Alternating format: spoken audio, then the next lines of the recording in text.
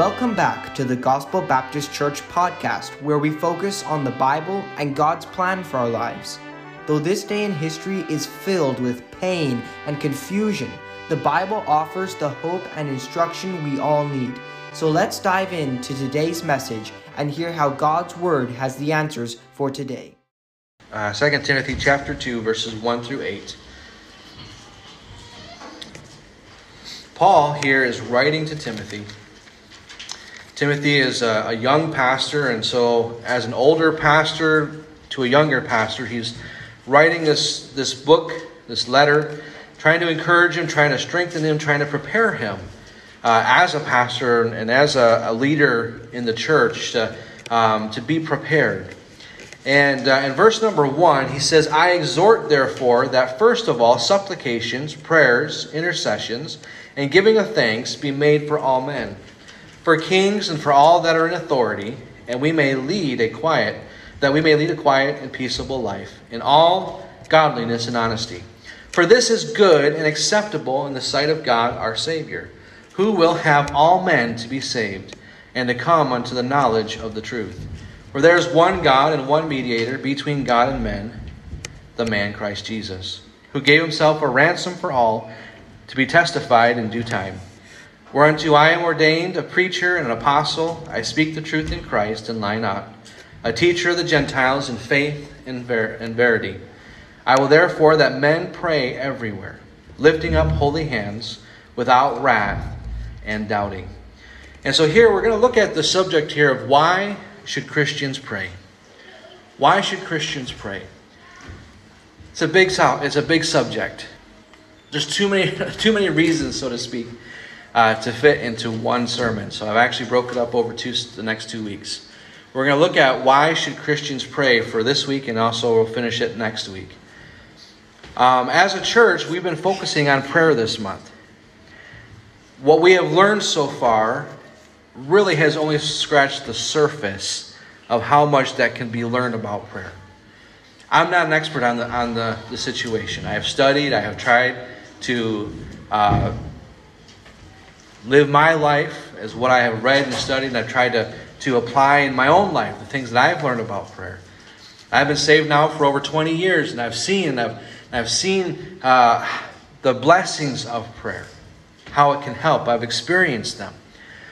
For some, maybe this last 2 weeks, it's been a strengthen for your prayer life. It's been an encouragement. I've been praying that it has been a help. Maybe for some in here that it's been a help to start a prayer life. Oftentimes prayer is a part of the Christian life that is easily overlooked, easily neglected because our lives are so busy and sometimes we don't realize just how important that it is for the Christian life. See, our prayer life should be something that we are never satisfied with. We should always strive to be better at prayer. And if you've been having a hard time making time for prayer the last couple of weeks, don't stop trying.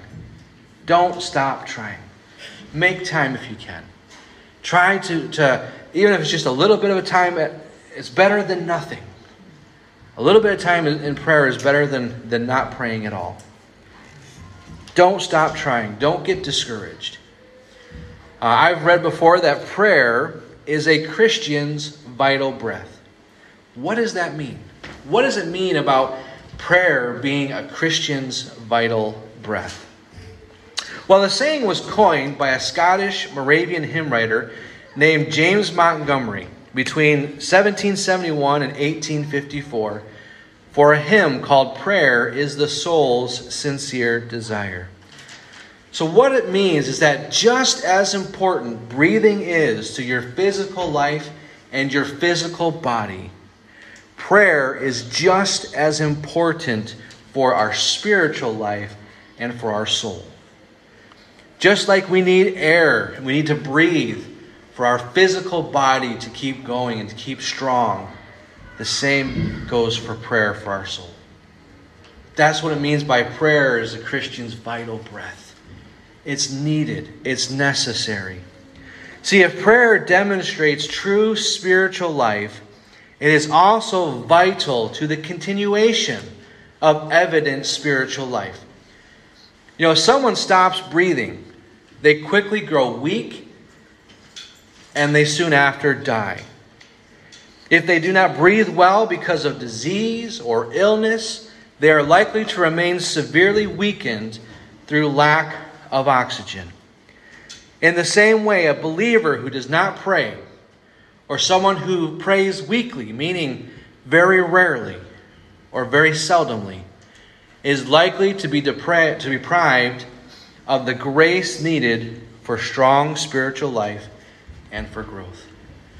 You know, we've got an opportunity the last 2 years to see just how important breathing is for the physical body as we've endured COVID. Because that was one of the dangerous parts of COVID, wasn't it? Is that it became pneumonia. And that's oftentimes why people died, was because the pneumonia filled their lungs and they end up suffocating because they could not breathe. And as dangerous as that is for our physical body, not praying is just as dangerous for our spiritual life. Just as dangerous. Because we die spiritually in a sense. There's no life in us. We're weak. We're sickly. And we don't see anything happen in our life. We don't see God doing anything in our life. It seems like our prayers never get answered because we are so weak in our spiritual life, in our prayer life. Oswald Chambers said this. He says, prayer is the vital breath of the Christian. Not the thing that makes him alive, but the evidence that he is alive. So prayer is an evidence that you're alive. As a Christian, that you're striving to walk with God, that you're trying to live your life for the Lord. Prayer is that evidence. See, a Christian ought to pray because they want to, not because they have to. God doesn't force you to talk to Him. He doesn't say, okay, at 10 o'clock in the morning, you bow on your knees and you need to pray. Nowhere in Scripture do you see that. He doesn't force you to pray to Him. He doesn't force you to take that time. It is a choice that we make whether or not we want to talk to God. Whether or not we want anything to do with God. But a Christian ought to pray because they want to, not because they have to. So this morning, for part one of this message, we're going to look at 3 different benefits of prayer and why Christians should pray without ceasing, as we read here in our scripture. The first one, the reason why I wanted the song, Burdens Are Lifted at Calvary, is because that's exactly what prayer does. Prayer removes our burdens. See, when you and I pray, we can share every single thing that's on our heart with God. He already knows what burdens you carry. He's not surprised by the situations that we go through and the things that happen in our life. He's not surprised by it. He knows what we're going through. He knows what's on your heart. He knows the burdens that you carry. He wants you to cast all of your cares, all of your worries, and all of your fears upon Him. That's why 1 Peter 5:7 says, casting all your care upon Him, for He careth for you. He knows what you're going through. He knows your cares, meaning your concerns, the things that you're going through, the hardships, the stress, the heartache. He knows every single bit about it. He knows all of your worries, the things that we're fretting about in the future, what's going to happen. He knows all about those things on our heart. He wants you to give them to Him. He knows your fears. What if this happens? What if that happens? He knows those fears, and He wants you to take those things, and He wants you to cast them to Him. What does it mean by casting? It's like taking something, for example, my jacket, if I can get it off. To cast something is to take it and to throw it away. To cast it. So what He's saying is, take all your burdens, all your cares, all your fears, all your worries, all your heartache, everything that you're going through right now that is burdening you, that is loading you down. Take all that stuff and give it to me. Cast it to me. Throw it away from you. Don't have anything remaining upon yourself. Give it to me because I care for you. I take care of you. But here's the problem that most Christians do. We do that sometimes, don't we? We go to God and we give him everything and say, okay, I feel so relieved now. Those burdens are a little bit more lighter to carry. Don't feel as overwhelmed. But here's what we do. As soon as we say amen, we go back over, pick them up again, and we put them back on. And then we start carrying them again. And pretty soon they're just as heavy and we're just as burdened. And there's no peace. There's no joy. There's nothing. And when we feel like, God, what's going on? He wants us to cast them completely and to leave them at his feet. Not to go and pick them back up. That's where we get it wrong sometimes. We don't give him the situations completely. We don't give him our fears completely. And so we keep living in them. We keep worrying about them. And the devil, he keeps putting them back in our heart. That's why we have to give it to him. You see, Jesus wants you to take his yoke. He wants to take the yoke of the burdens of this world and this life from us, and instead he wants to give you his yoke. Let him be the one who carries the burdens. In Matthew 11, verses 28 through 30, he says, "Come unto me, all ye that labor and are heavy laden, and I will give you rest." Isn't that what some of us in here, we've been desire? Oh, I just would love to have some rest. Just to be able to turn my mind off sometimes and just have peace, to have rest. He said, "Look, come unto me, all you that labor and are heavy laden, I will give you rest. Take my yoke upon you and learn of me, for I am meek and lowly in heart, and ye shall find rest unto your souls, for my yoke is easy and my burden is light." So when we take his yoke, a yoke of oxen was something that tied two oxen together, or tied two animals, two beasts of burden together. And as they're pulling whatever weight it is, or whatever burden it is that they're carrying, as they're going, as they're walking, and as they're pulling that thing, if one gets a little bit weak, one can't do it anymore, the other one steps in and starts to pull the load a little bit harder. So what he's saying here is, let me take the burden. Let me take the heartache. Let me take the time that you are going through a time of weakness. Let me give you rest, and I'll take care of the situation. I'll take care of this burden. That's what we're supposed to be. But instead, we're in the yoke with God, and we're the ones that are trying to pull the burden ourselves. And God's like, hey, I'm here. Let me do this. This is why I'm here. Let me take that from you. And we say, no, I want to do it myself. I can handle this. And he says no. And he knows that we can't handle it. And that's why he wants us to let him take the lead. Throughout our life, it's easy to become burdened. It's very easy to become burdened just with the stresses of life. Sometimes with our families. Sometimes even just living in the world.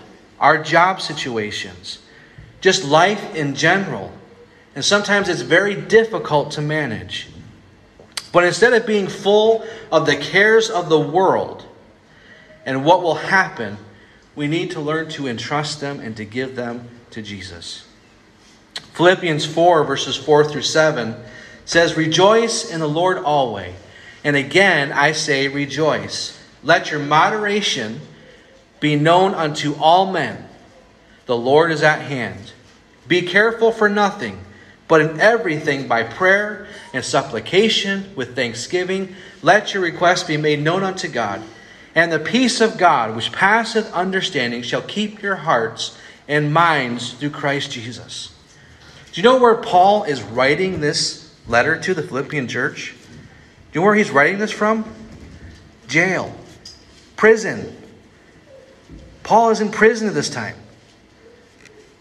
And here he's saying, rejoice in the Lord always.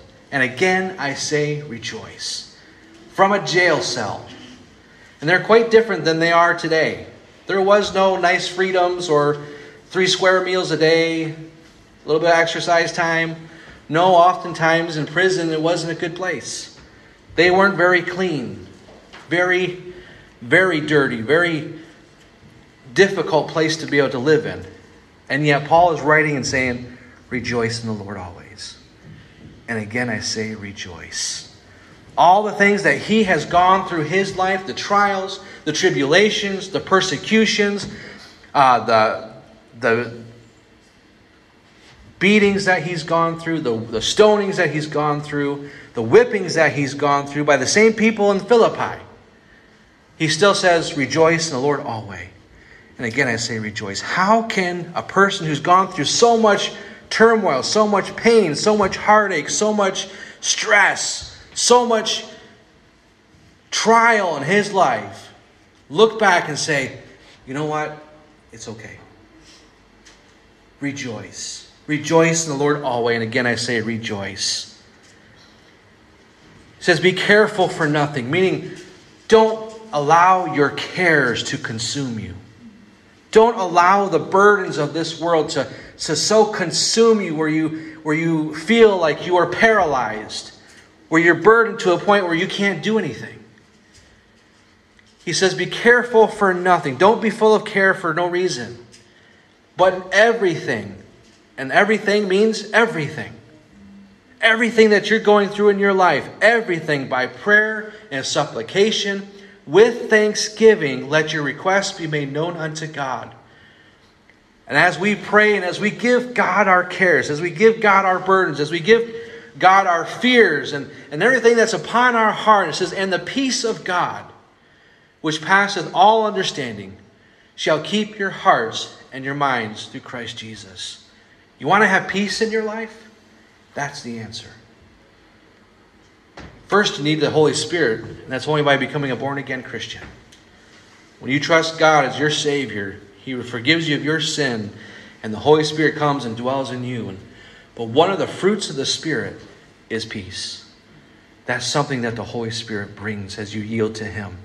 And as you cast your cares and your fears and just the things about life, you give it to God.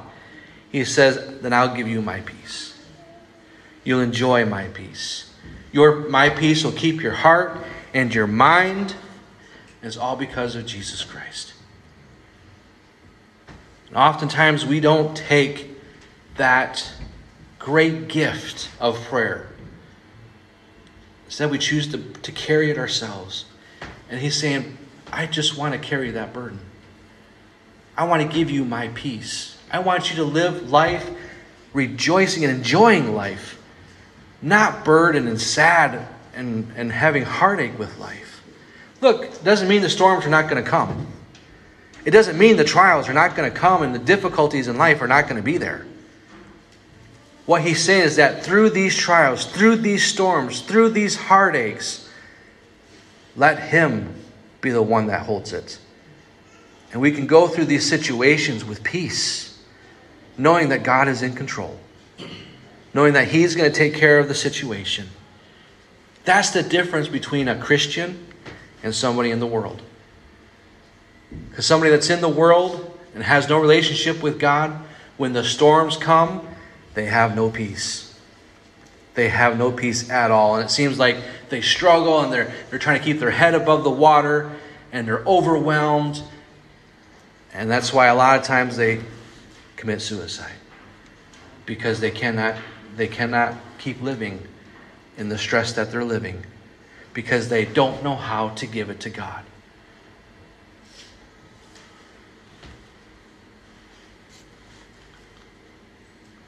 God gives 2 examples in Scripture how we can give our burdens to God.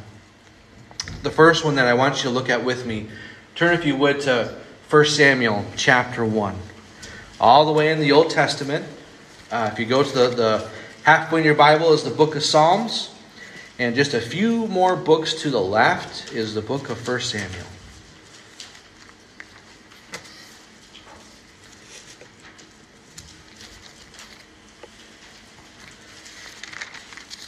First Samuel chapter 1.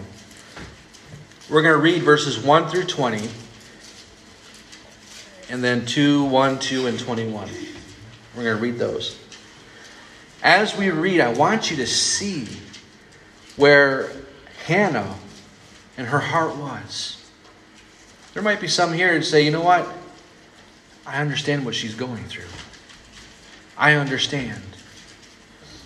1 Samuel chapter 1, verses 1 through 20. It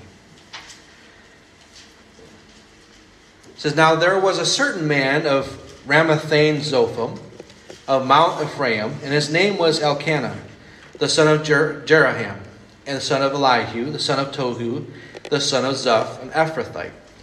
He had 2 wives. The name of the one was Hannah, and the name of the other Peninnah. And Peninnah had children, but Hannah had no children. And this man went up out of his city yearly to worship and to sacrifice unto the Lord of hosts in Shiloh. And the 2 sons of Eli, Hophni and Phinehas, the priests of the Lord, were there. And when the time was that Elkanah offered, he gave to Peninnah his wife, and to all her sons and her daughters portions. And unto Hannah he gave a worthy portion, for he loved Hannah, but the Lord had shut up her womb. And her adversary also provoked her sore, for to make her fret, because the Lord had shut up her womb. And as he did so year by year, when she went up to the house of the Lord, so she provoked her. Therefore she wept and did not eat. So here you see the situation that Hannah is going through. She's married to Elkanah. He's got another wife who's got children, and she cannot give her husband children. Back in these days, not being able to be able to have children was a big deal. Oftentimes women felt like they were failures if they could not bear children.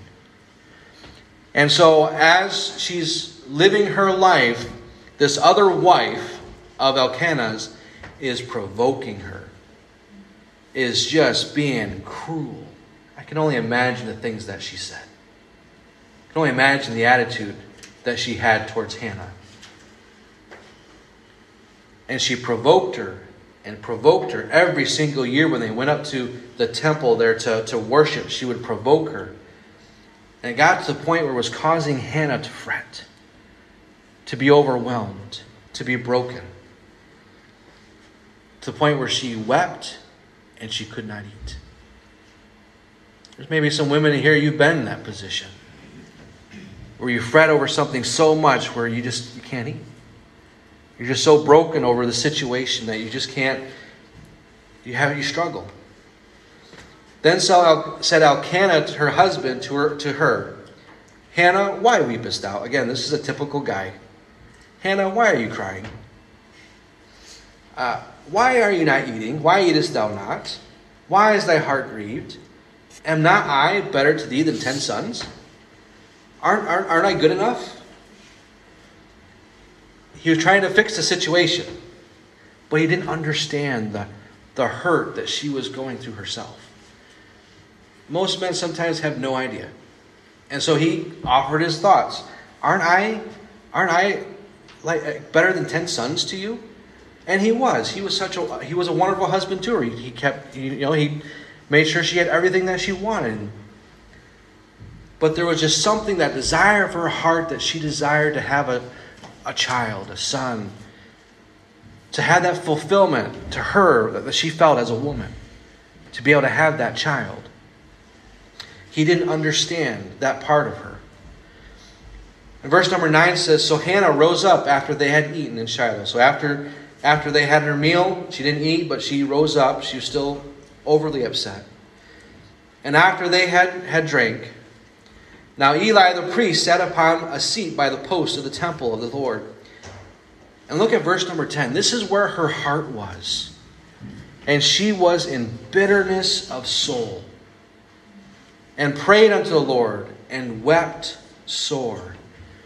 She was so overwhelmed with this that her heart became bitter and broken, and whoever she was before, she came to the point where she was not the same person. She was so bitter in her heart. In verse number 11, it says, and she vowed a vow, and said, O Lord of hosts, if thou wilt indeed look on the affliction of thine handmaiden, and remember me, and not forget thine handmaiden, but will give unto thine handmaiden a man-child, then I will give him unto the Lord all the days of his life, and there shall no razor come upon his head.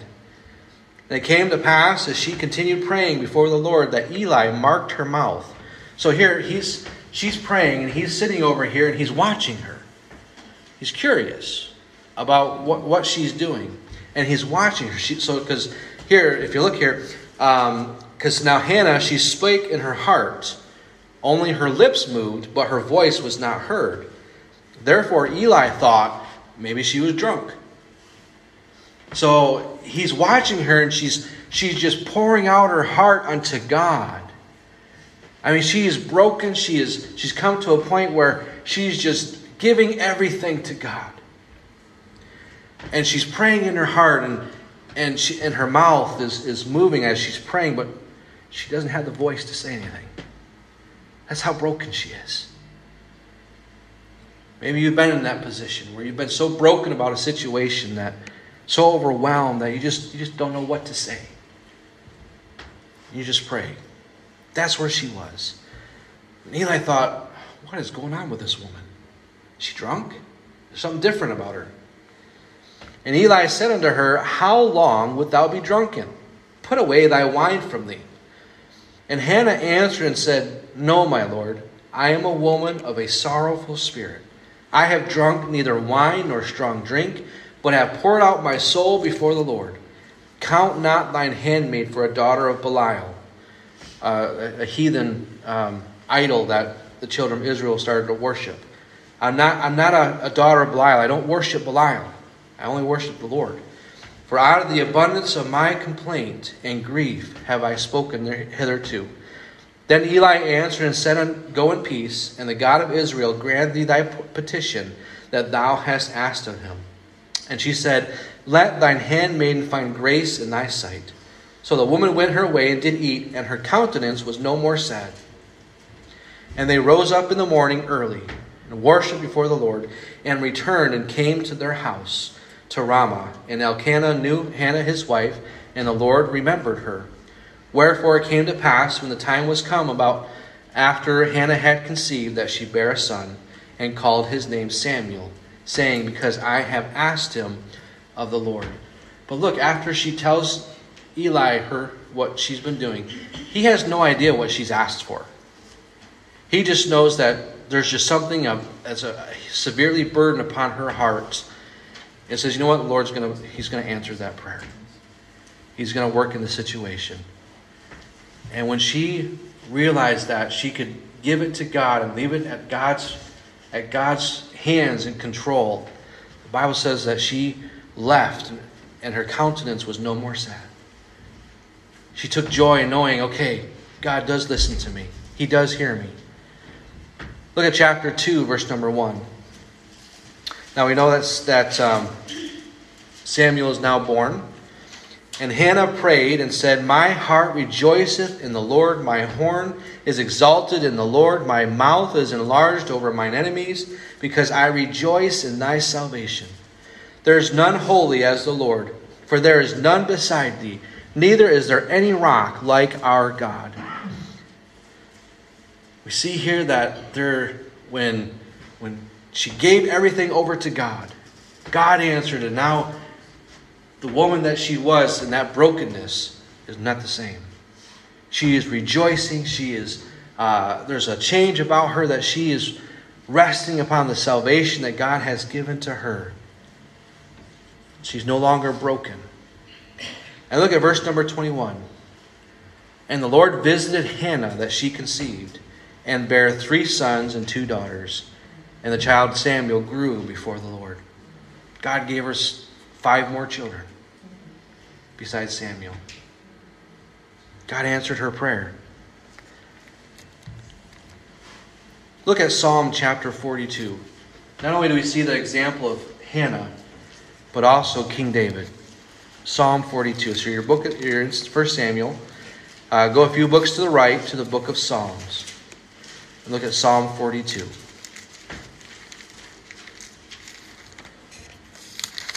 There's so many good psalms to read. But most of these psalms were written during times of brokenness, times of fretting, times of fear, times of pouring his heart out to God. And this is what Psalm 42 is. Psalm 42 is one of those times where David is so overwhelmed, so overburdened that he is casting his burden, so to speak, to the Lord. Verse number 1, he says, "As the hart panteth after the water brooks, so panteth my soul after thee, O God. My soul thirsteth for God, for the living God. When shall I come and appear before God? My tears have been my meat day and night, while they continually say unto me, Where is thy God?" So he's going through a situation. His heart is so burdened. He says that he is crying day and night. And for a man to show, especially during this time, that kind of emotion, during his day and time, it was something that was grieving to him. Here he said, my tears, God saw my tears morning and night as I was going through this. And those that are around me, those who were opposing him, said, "Where's your God? Where's your God when you're going through this situation?" Isn't that exactly what the devil does to us when we go through those situations? We become so burdened, we're pouring our heart out to God, and Satan says, "Where's your God at now? Where is he?" That's what David was experiencing. It says, "When I remember these things, I pour out my soul in me, for I had gone with the multitude. I went with them to the house of God, and with the voice of joy and praise, with the multitude that kept holy day. Why art thou cast down, O my soul? Why art thou disquieted in me?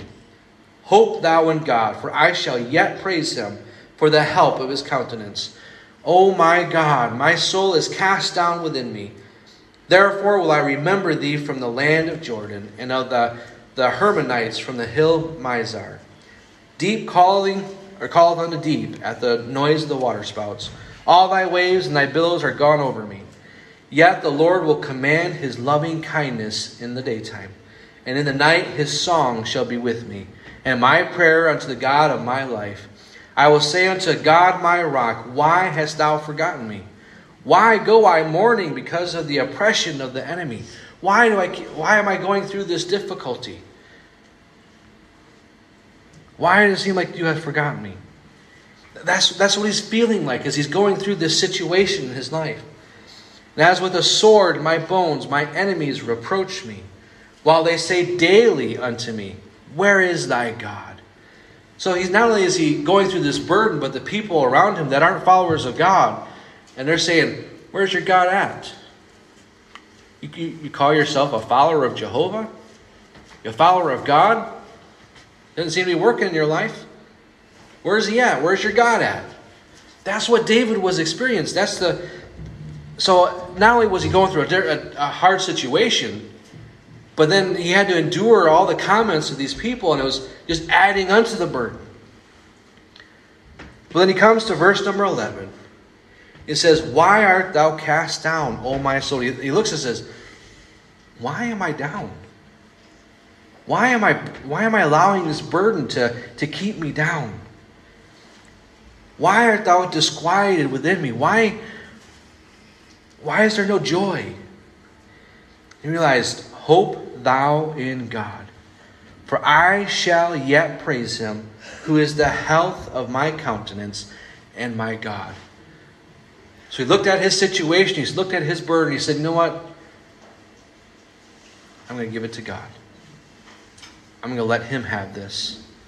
I'm not going to allow it to consume me anymore. I'm not going to allow it to weigh me down, to disquiet me in my soul. My hope is in God. I'm going to give it to him. I'm going to lift him up, and I'm going to praise him, and I'm going to give him the honor that he deserves." And he walks away from that. He says, he is the health of my countenance. And there was joy and peace in his life again. It's hard sometimes when you're going through that valley. Hard sometimes when you're going through those burdens. It kind of seems like, again, you're trying to keep your head above water. And God says, look, I'm over here. I'm over here. I'm right here. I'm not left. Give it to me. But so hard it is sometimes for us to give it to God, to give it to him.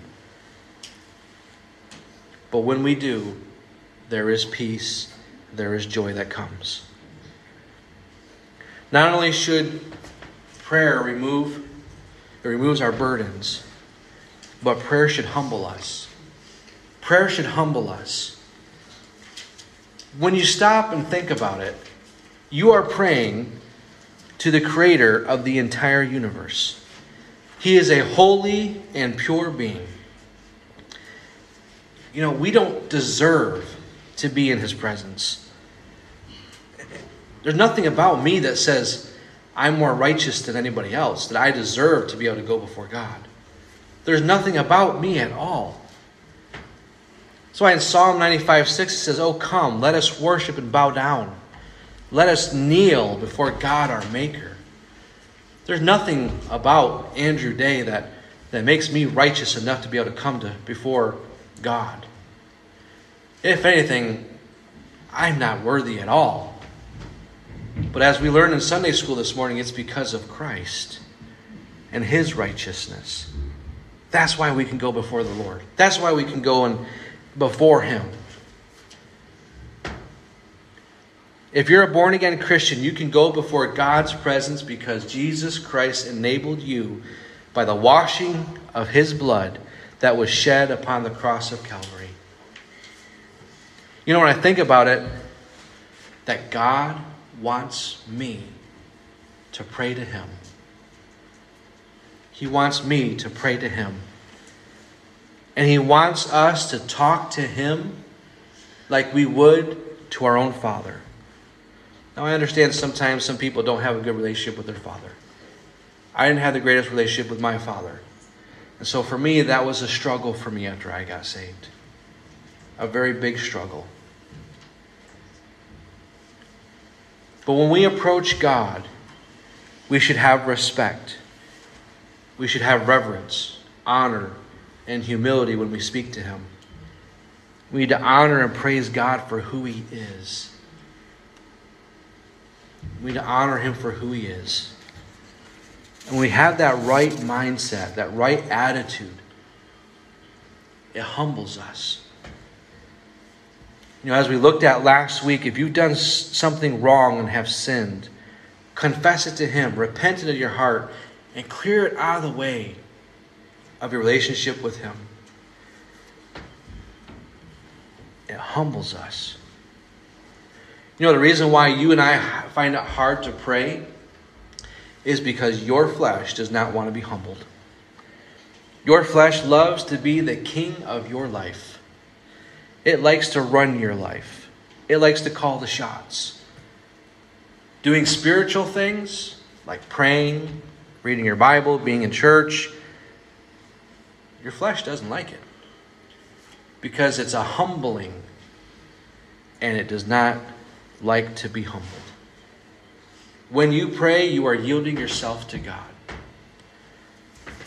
Can we just put it on the bottom shelf here? Why sometimes we don't like going to our jobs is because we don't like being told what to do. It's our flesh. It's our flesh, isn't it?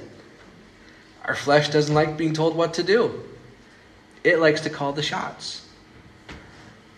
And so when we yield ourselves to God and we humble ourselves, our flesh hates it with a passion.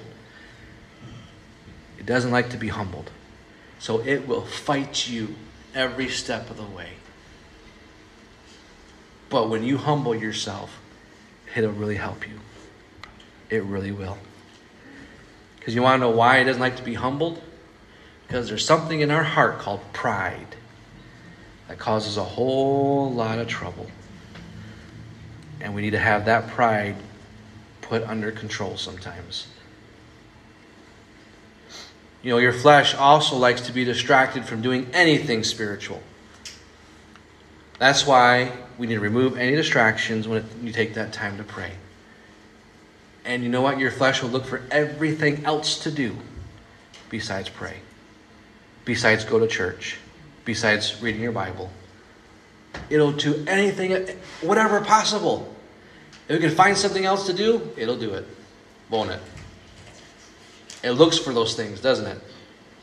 As you're about ready to take your prayer time, it says, "Oh, I forgot to clean the house.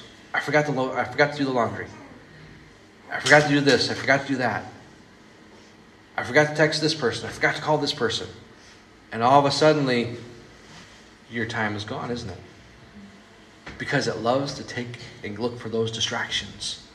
Because it does not like to be underneath and yielded to God. To a degree, how your body is positioned doesn't matter compared to the position of your heart. A physical position does reflect your heart. But sometimes we're limited to a physical position when we pray. Oftentimes I do a lot of my prayer time when I'm driving. So 2 hours up and down the M7, I've got lots of time to pray. Now, not all the time by praying, but a lot of times that's during that time that I'm praying. It'd be kind of scary if I was closing my eyes during that time when I was praying. Jennifer would be having white hair by now. But in my heart, I'm praying and just asking God to meet people's needs. Giving me wisdom. That God would bless the services, different things like that. So sometimes you can't lay down or you can't kneel, and that's okay. Sometimes physically you just can't do it. He's more interested in your heart. The position of your heart more than your physical position. Now we read throughout Scripture that kneeling and laying prostrate on the ground are physical signs of humbling yourself and reverencing God. There's nothing wrong with that. If you're capable of doing it, I think it helps to humble your body. It helps to humble your flesh when you actually get in a physical position like that. But the Bible also says that kneeling and raising your hands is also a sign of reverence to God. Kind of like how David was. It's just a picture. But it's that attitude of your heart. That's what matters. And when we bow our head and close our eyes, it is to show our submission and humility to God and remove any distraction from our prayer. That's why we ask to bow our head. That's why we bow our head and close our eyes. It's because we're acknowledging, God, we're humbling myself before you. That's why we do it. No man is greater than his prayer life. Leonard Ravenhill said that. A lot of times in life, the greatness of men is by what they do in life, isn't it? That's what we remember men by, is the things that they've done or that they didn't do. But I think in God's eyes, the true greatness of a man is his prayer life. When he yields himself to God and lets God use him. That's why it's so important to have a prayer life. And lastly this morning, prayer intercedes on behalf of others. Go back again to 1 Timothy chapter 2. 1 Timothy chapter 2 and verses 1 through 4. We're nearly finished this morning. 1 Timothy chapter 2 verses 1 through 4. Paul again writes, he says, "I exhort therefore that first of all supplications, prayers, intercessions, and giving of thanks be made for all men, both the ones we like and both the ones we don't like." That's where that whole all come into place. I mean, look, he's actually even talking about for kings and for all that are in authority. Why in the world would I want to pray for the Taoiseach or whoever else that maybe they have a different opinion on something that I don't like? Why would I want to pray for them? Why would I want to pray for my TD? Why would I want to pray for the local council people? Why would I want to pray for people like that? Because we're supposed to. We're supposed to. And you want to know why we're supposed to? It says that we may lead a quiet and peaceable life in all godliness and honesty. And look, he says, for this is good and acceptable in the sight of God our Savior. He's saying this in prison, I think. Yes, he's in prison at this time. He's saying this from prison. He got thrown in to prison by the local authority. And yet he's saying, pray for them. Pray for the authority. Even if you don't agree, even if they are ungodly in all that they do. Pray for them. Pray for their salvation. Pray that God would use them. As I mentioned last Sunday, the heart of the king is in the hand of the Lord, and he turneth it whithersoever way he will. Pray. Sometimes the reason why we see things don't go well for a godly way is because we're not praying for it. We're not praying for our leaders. And to think, we're supposed to pray for them whether or not they see to our side or not. Paul was beheaded by Nero. He was a Roman emperor at the time. He ordered Paul to be executed. And yet I bet you Paul was still praying for Nero, his enemy, the one who would kill him. We're supposed to pray for those who are over us. And not just those who are over us, but for all men. He says, for who will have all men to be saved and to come into the knowledge of the truth. That's what we should pray for these men and women. That God would somehow work in their life, that they would come and get into the knowledge of salvation, and that they would get saved. That's how we should be praying. Your prayers can intercede on the behalf of others.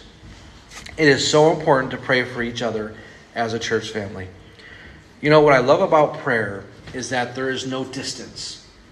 There's no distance that limits the effects of prayer for someone. Most of us probably in here have loved ones that aren't in Ireland. They're throughout this world. Probably every single one of us might have some family like that. Aren't you thankful that the prayer of God isn't just confined to Ireland? It's not just local. But that we can pray for people all over the world. And that God hears it and he works in their lives. And we're nowhere near them. So even if you cannot be there physically in that situation, you can be there in prayer. You can be there in prayer and praying for them. That's why we need to keep Pastor Les and his family in prayer. A lot can happen on the roads as they travel, and just life in general. A lot can happen. Most of us near only one car wreck from devastation, from tragedy. That's why we need to keep each other in prayer, to pray for one another. Pray and ask God to keep Pastor and his family safe. Pray for providence for their needs and for their health, because they need you to pray for them. They need you to pray for them. I don't know what I can do. Pray. Pray for them. We need to also pray for our missionaries around the world and for churches here in Ireland. Colossians 4 verses 2 and 3 says, continue in prayer and watch in the same with thanksgiving, withal praying also for us, that God would open unto us a door of utterance to speak the mystery of Christ, for which I am also in bonds. So here he's saying, look, pray that I'll have opportunities to be able to witness. Pray that I'll have opportunities to be a light, to be able to speak salvation to people. That doors would open up. As I said, we're only got just a few more weeks with you. I hope that you pray for us as we're starting a church over in Ennis. We need it. There's a lot of, I've never done this before, so to speak, from a foundation. I need wisdom. I need leadership from the Holy Spirit. I need him to direct my steps. Pray that God opens doors to be able to meet people, to be able to witness to them. People get saved. We need you to pray for us as we pray for you here, that God would open up doors here. We'll see some people get saved here. We need you to pray for us as much as we pray for you. And there's something about asking God to intercede on behalf of others, someone else, that is special. And I think it's due because we focus, take the focus of our prayer off ourselves and our needs and our wants, and instead we put it upon someone else.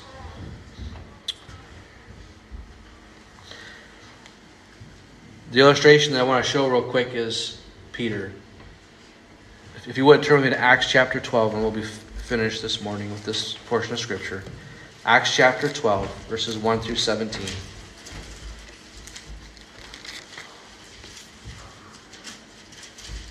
Acts chapter 12, verses 1 through 17.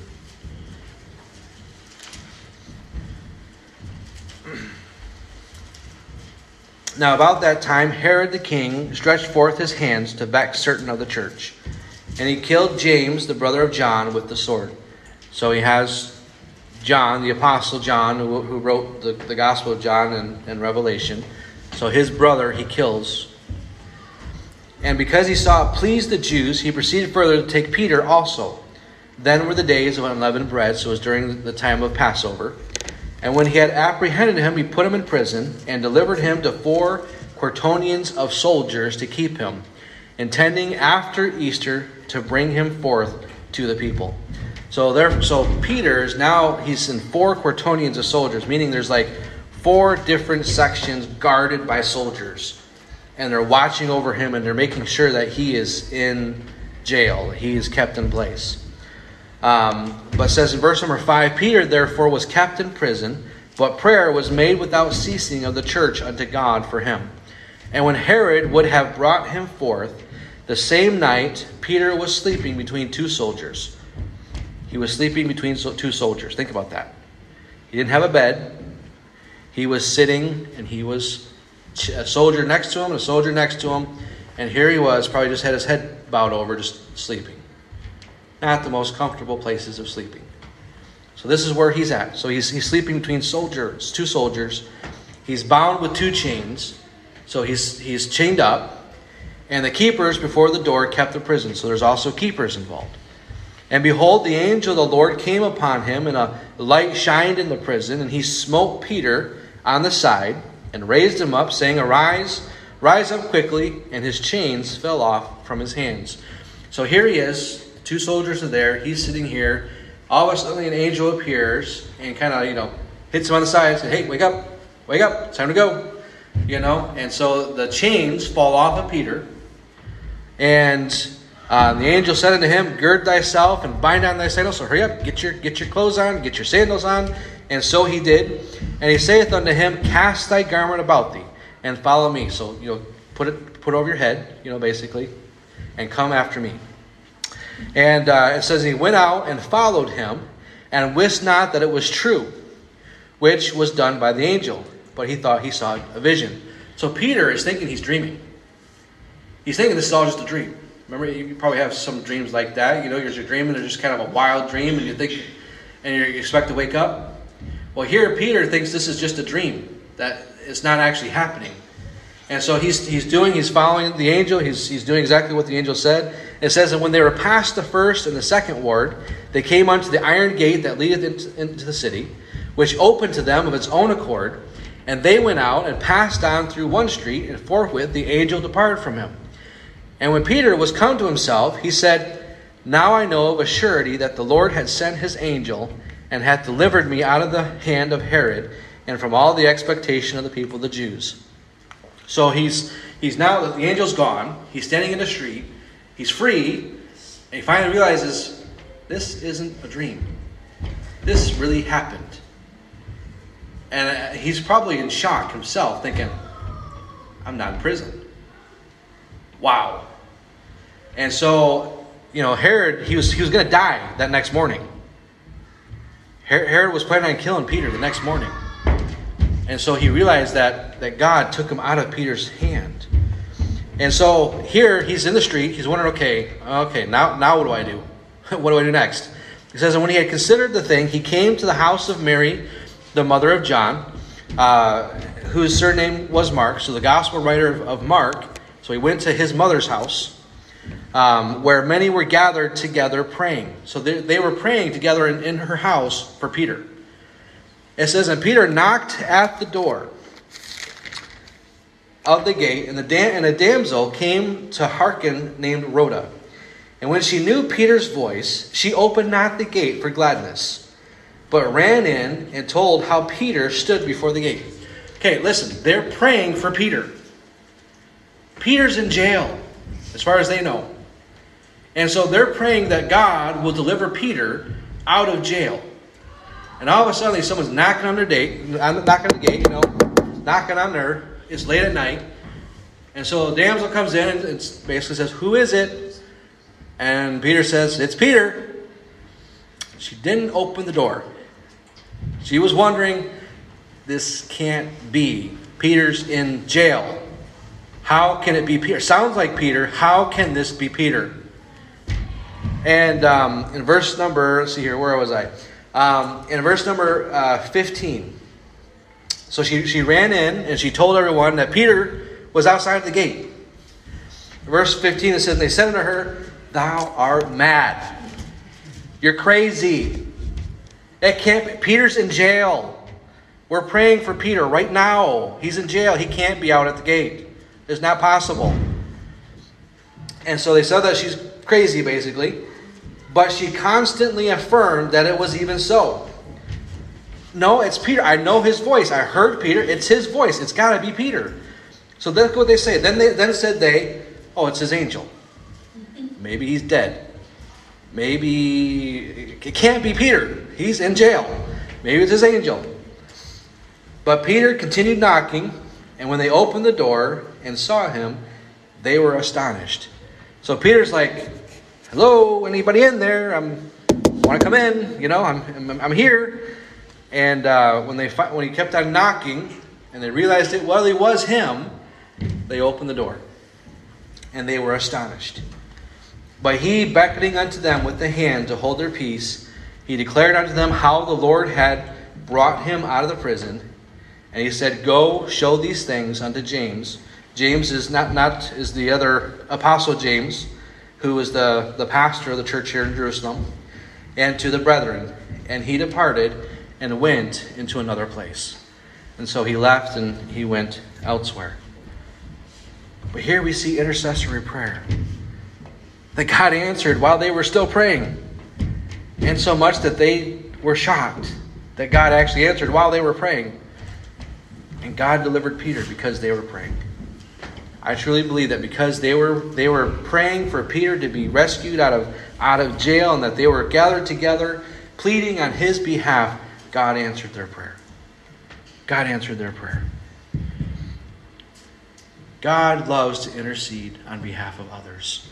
That's why it's so important that we pray for one another. Pray for others and their needs and their situations. This time I'm going to go ahead and have Ellen come on up, and I want to do the conclusion a little bit like I did last week. As she plays softly, I would like heads to be bowed and eyes closed. I just want you to spend some time with the Lord. Spend some time with the Lord, just in prayer. I just want to speak to your heart this morning, without any distraction, without anything going on. And as she plays, I just want you to think about the words. We sang the song earlier this morning. We sang the song already. Think about the words. Think about what they mean. Think about the burdens that we have that we can cast to God. Maybe you're going through some times right now where you just need to cast them to God. Give it to Him. Maybe take that time right now as we conclude our service. Our prayer life should be something that we're never satisfied with. We should always strive to be better at prayer. If you're having a hard time making time for prayer, don't stop trying. Keep trying to spend that time alone with the Lord. It is more important for your soul than anything else. You need that time with Him. For a Christian, prayer is their vital breath. It should show what's within you and that we are spiritually alive. I ask you, how's your breathing been this week?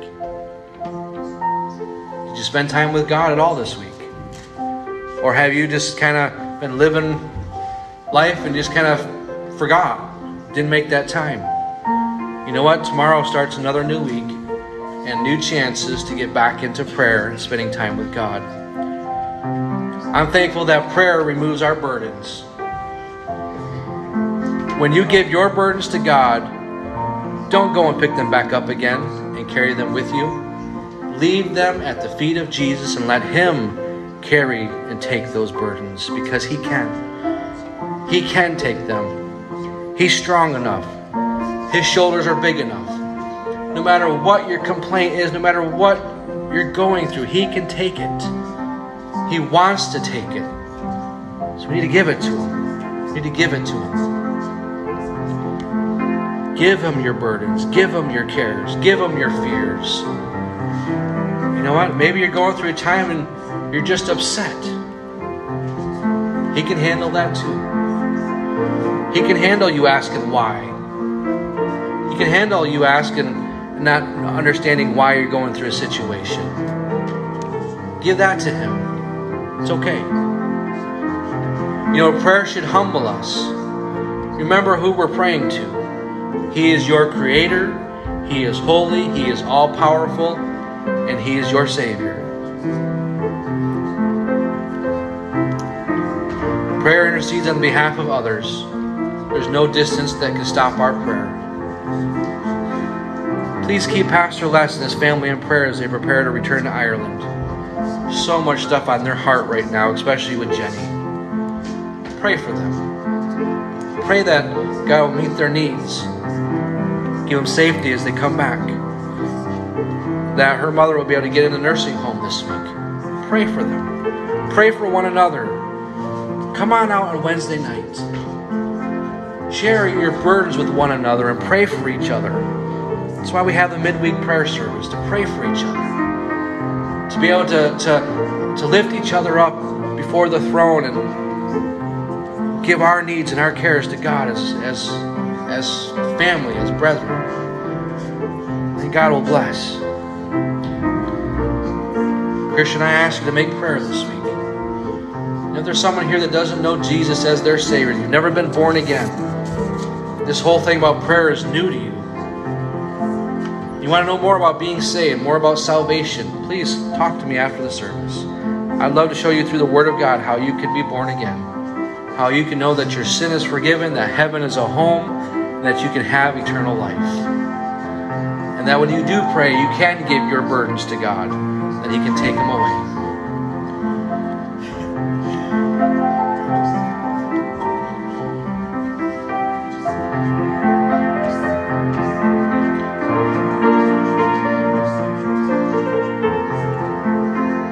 If you want to keep on praying after we close the service, please do so.